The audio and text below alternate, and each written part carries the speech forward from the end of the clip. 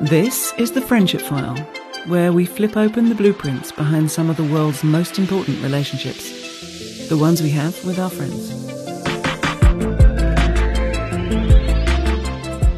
Two friends have each been sent the same set of questions.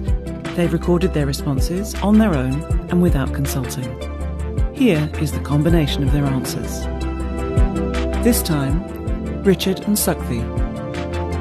My name is Richard. My name is Sukhthi. I'm 56 next and month. I'm 54 years old. I've known Sukhthi since... around 2001. Since 2002. Describe the very first moment you remember seeing them. First meeting was not particularly even congenial. My husband at the time and our two young boys had just moved to Cape Town. We met at someone's party on a Sunday. I had gone to a yoga class and met somebody there who invited me to their pool christening party. I remember we were standing next to a swimming pool. Richard and his wife at the time and their two children were there. I was working for an organisation called IDASA, and Sukhthi has a very big ANC background, and her family were in exile. As units, we instantly hit it off. The kids were of an age and played the whole afternoon. And so that day when we first met and she heard I was working for IDASA, she took a very kind of partisan ANC line in response to this news and sort of attacked me for working for a, quote, liberal organisation. Kids loved each other.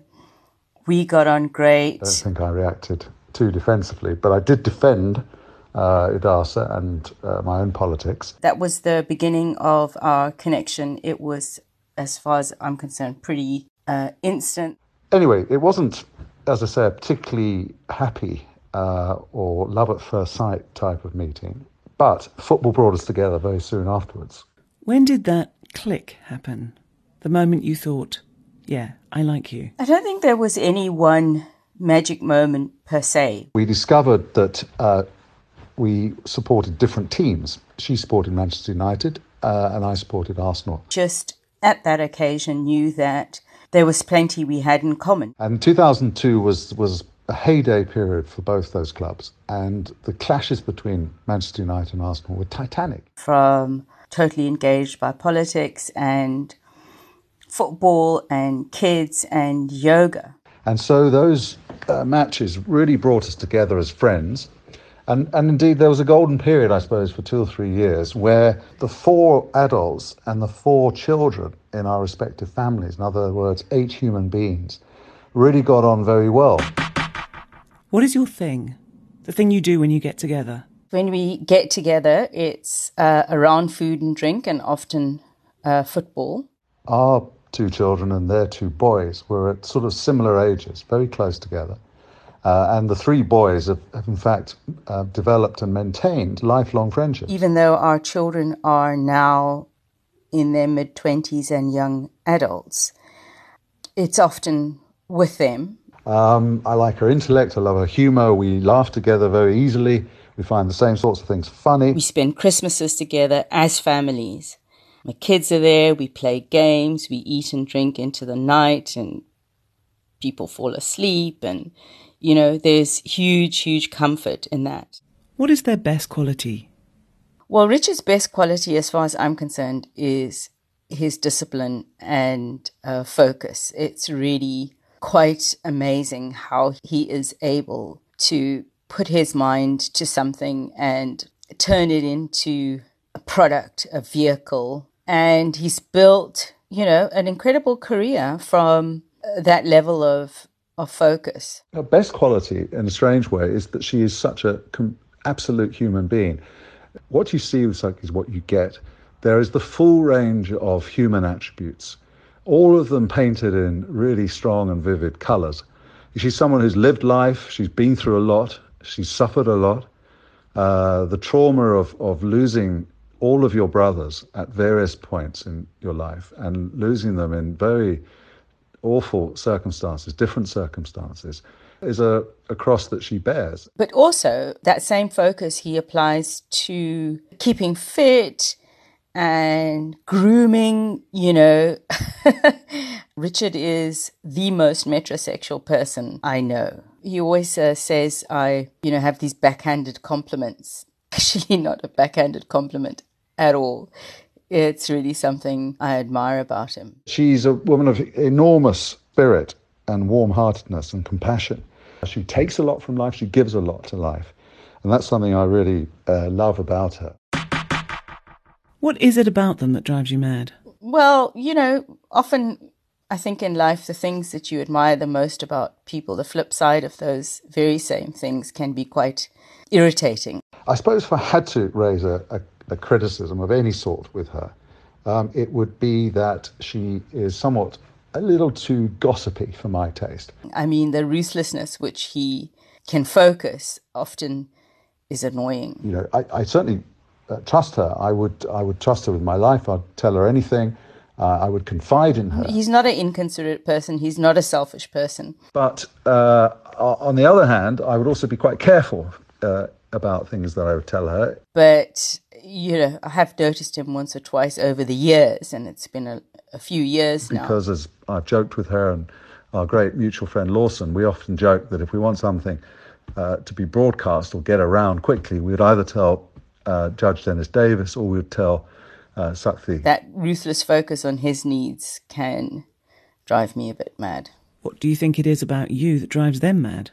I have no idea what drives Richard mad about me. I suspect being late a lot of the time. I'm better at that than I used to be, but I used to be awfully late and inconsiderate about being late. And I'm sure that must have irritated her. He is far too diplomatic to let on. Again, she took it as being part of my character, good and bad. I think I found him getting irritable with me when we see things differently, especially politics.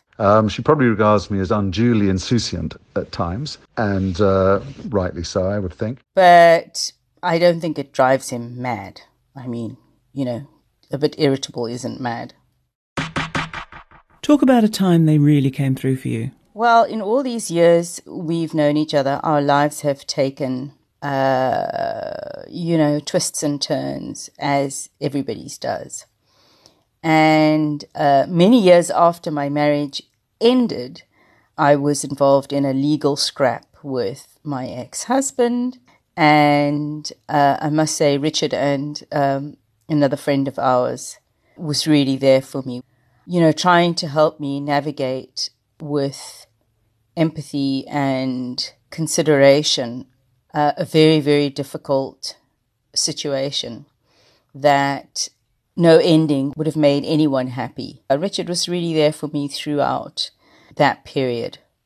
So in 2016, we lost our 10-month-old daughter, Ivy. She'd been born in 2015 when I was 51, and to have a beautiful young daughter at that age and to be a parent a second time, 20 years after the first time, was just such a gift. And it was as painful as one could imagine.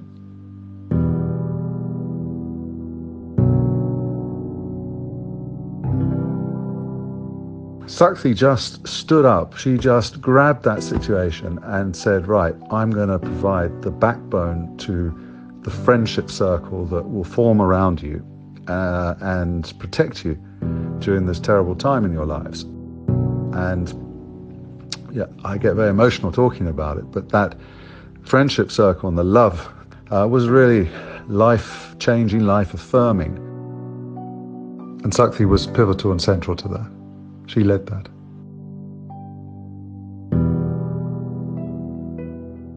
And I couldn't be more grateful. I'll never forget that.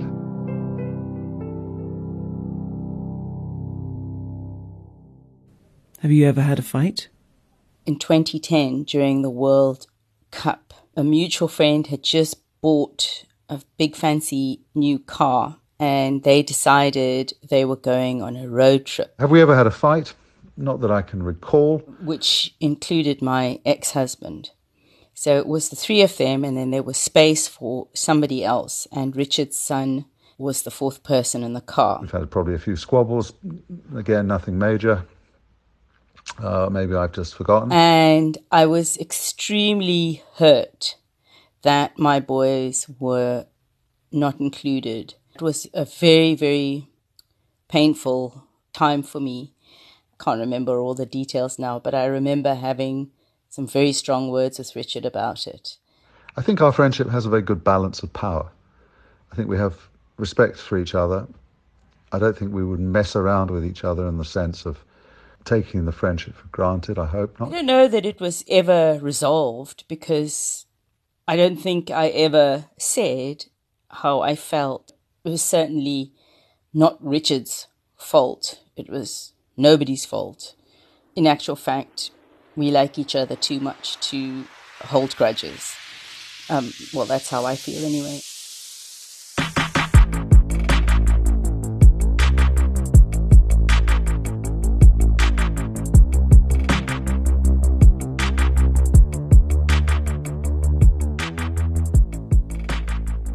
What do you envy about them? It's tempting to say that I envy her ability to drink an extraordinary quantity of Sauvignon Blanc and to not fall over and to remain vaguely coherent. Well, I'll tell you what I envy about Richard. Richard is a master of playing the game. The thing that she has that sometimes I don't have, and I regret that, and I really do envy her ability to do this, is to be utterly courageous in calling out bullshit.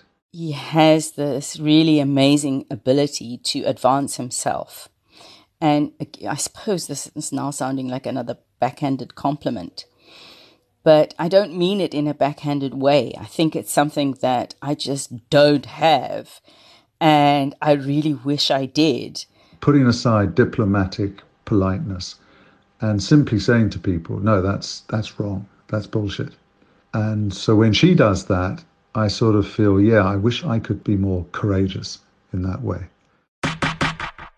What have they done that has surprised you? There's quite a few things, but the one that stands out is a recent one, actually, where with no consultation really with anybody, she upsticked from South Africa and came to the United Kingdom and took a position as a carer. Well, it's got to be starting all over again, hasn't it? Just an editor's note.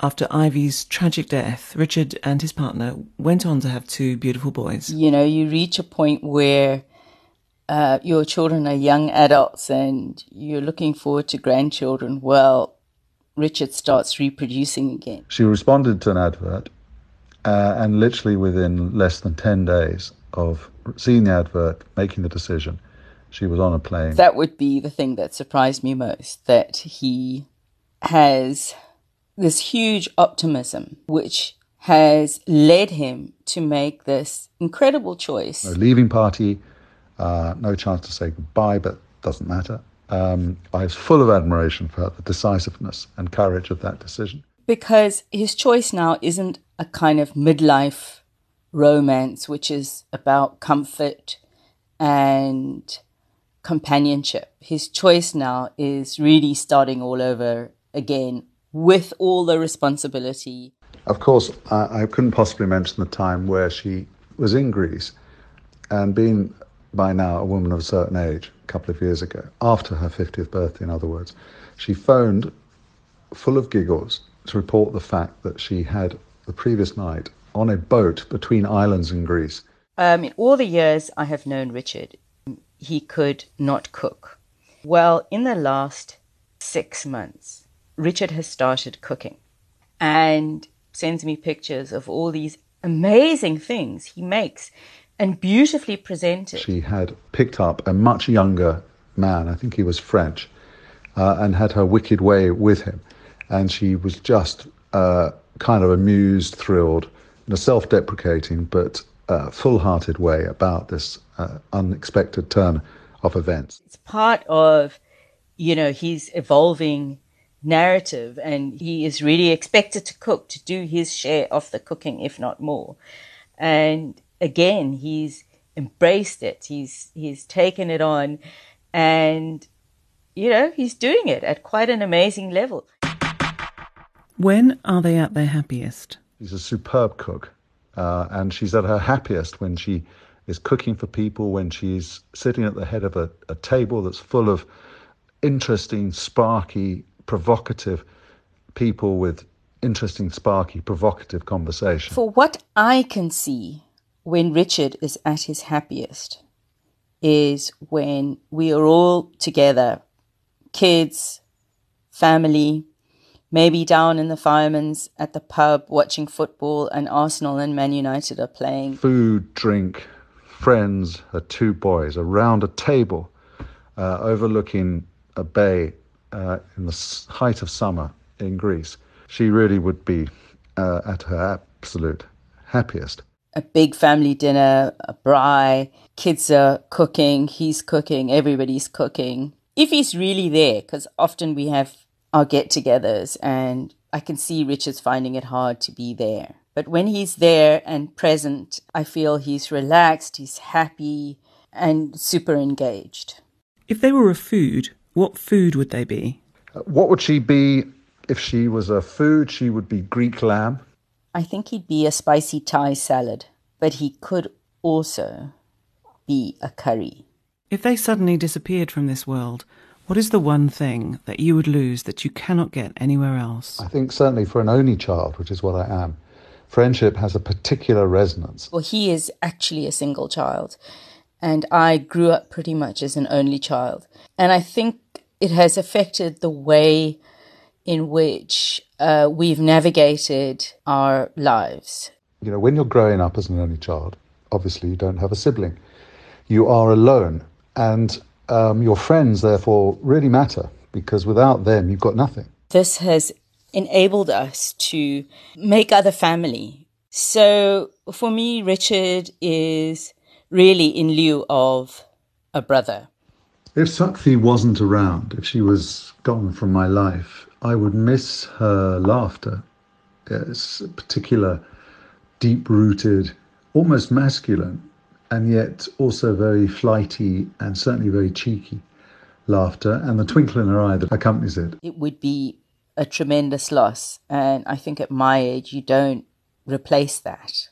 It's just something that you would have to learn to live with. I would certainly miss that because it reflects her soul and her extraordinary ability to find things funny, and her wit and her absolutely unrelenting irreverence. I don't know that there is any one thing.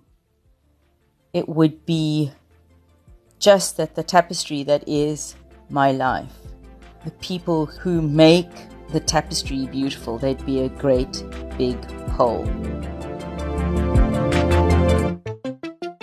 Before anyone else heard the answers to the questions, the friends got a chance to listen to each other and to react.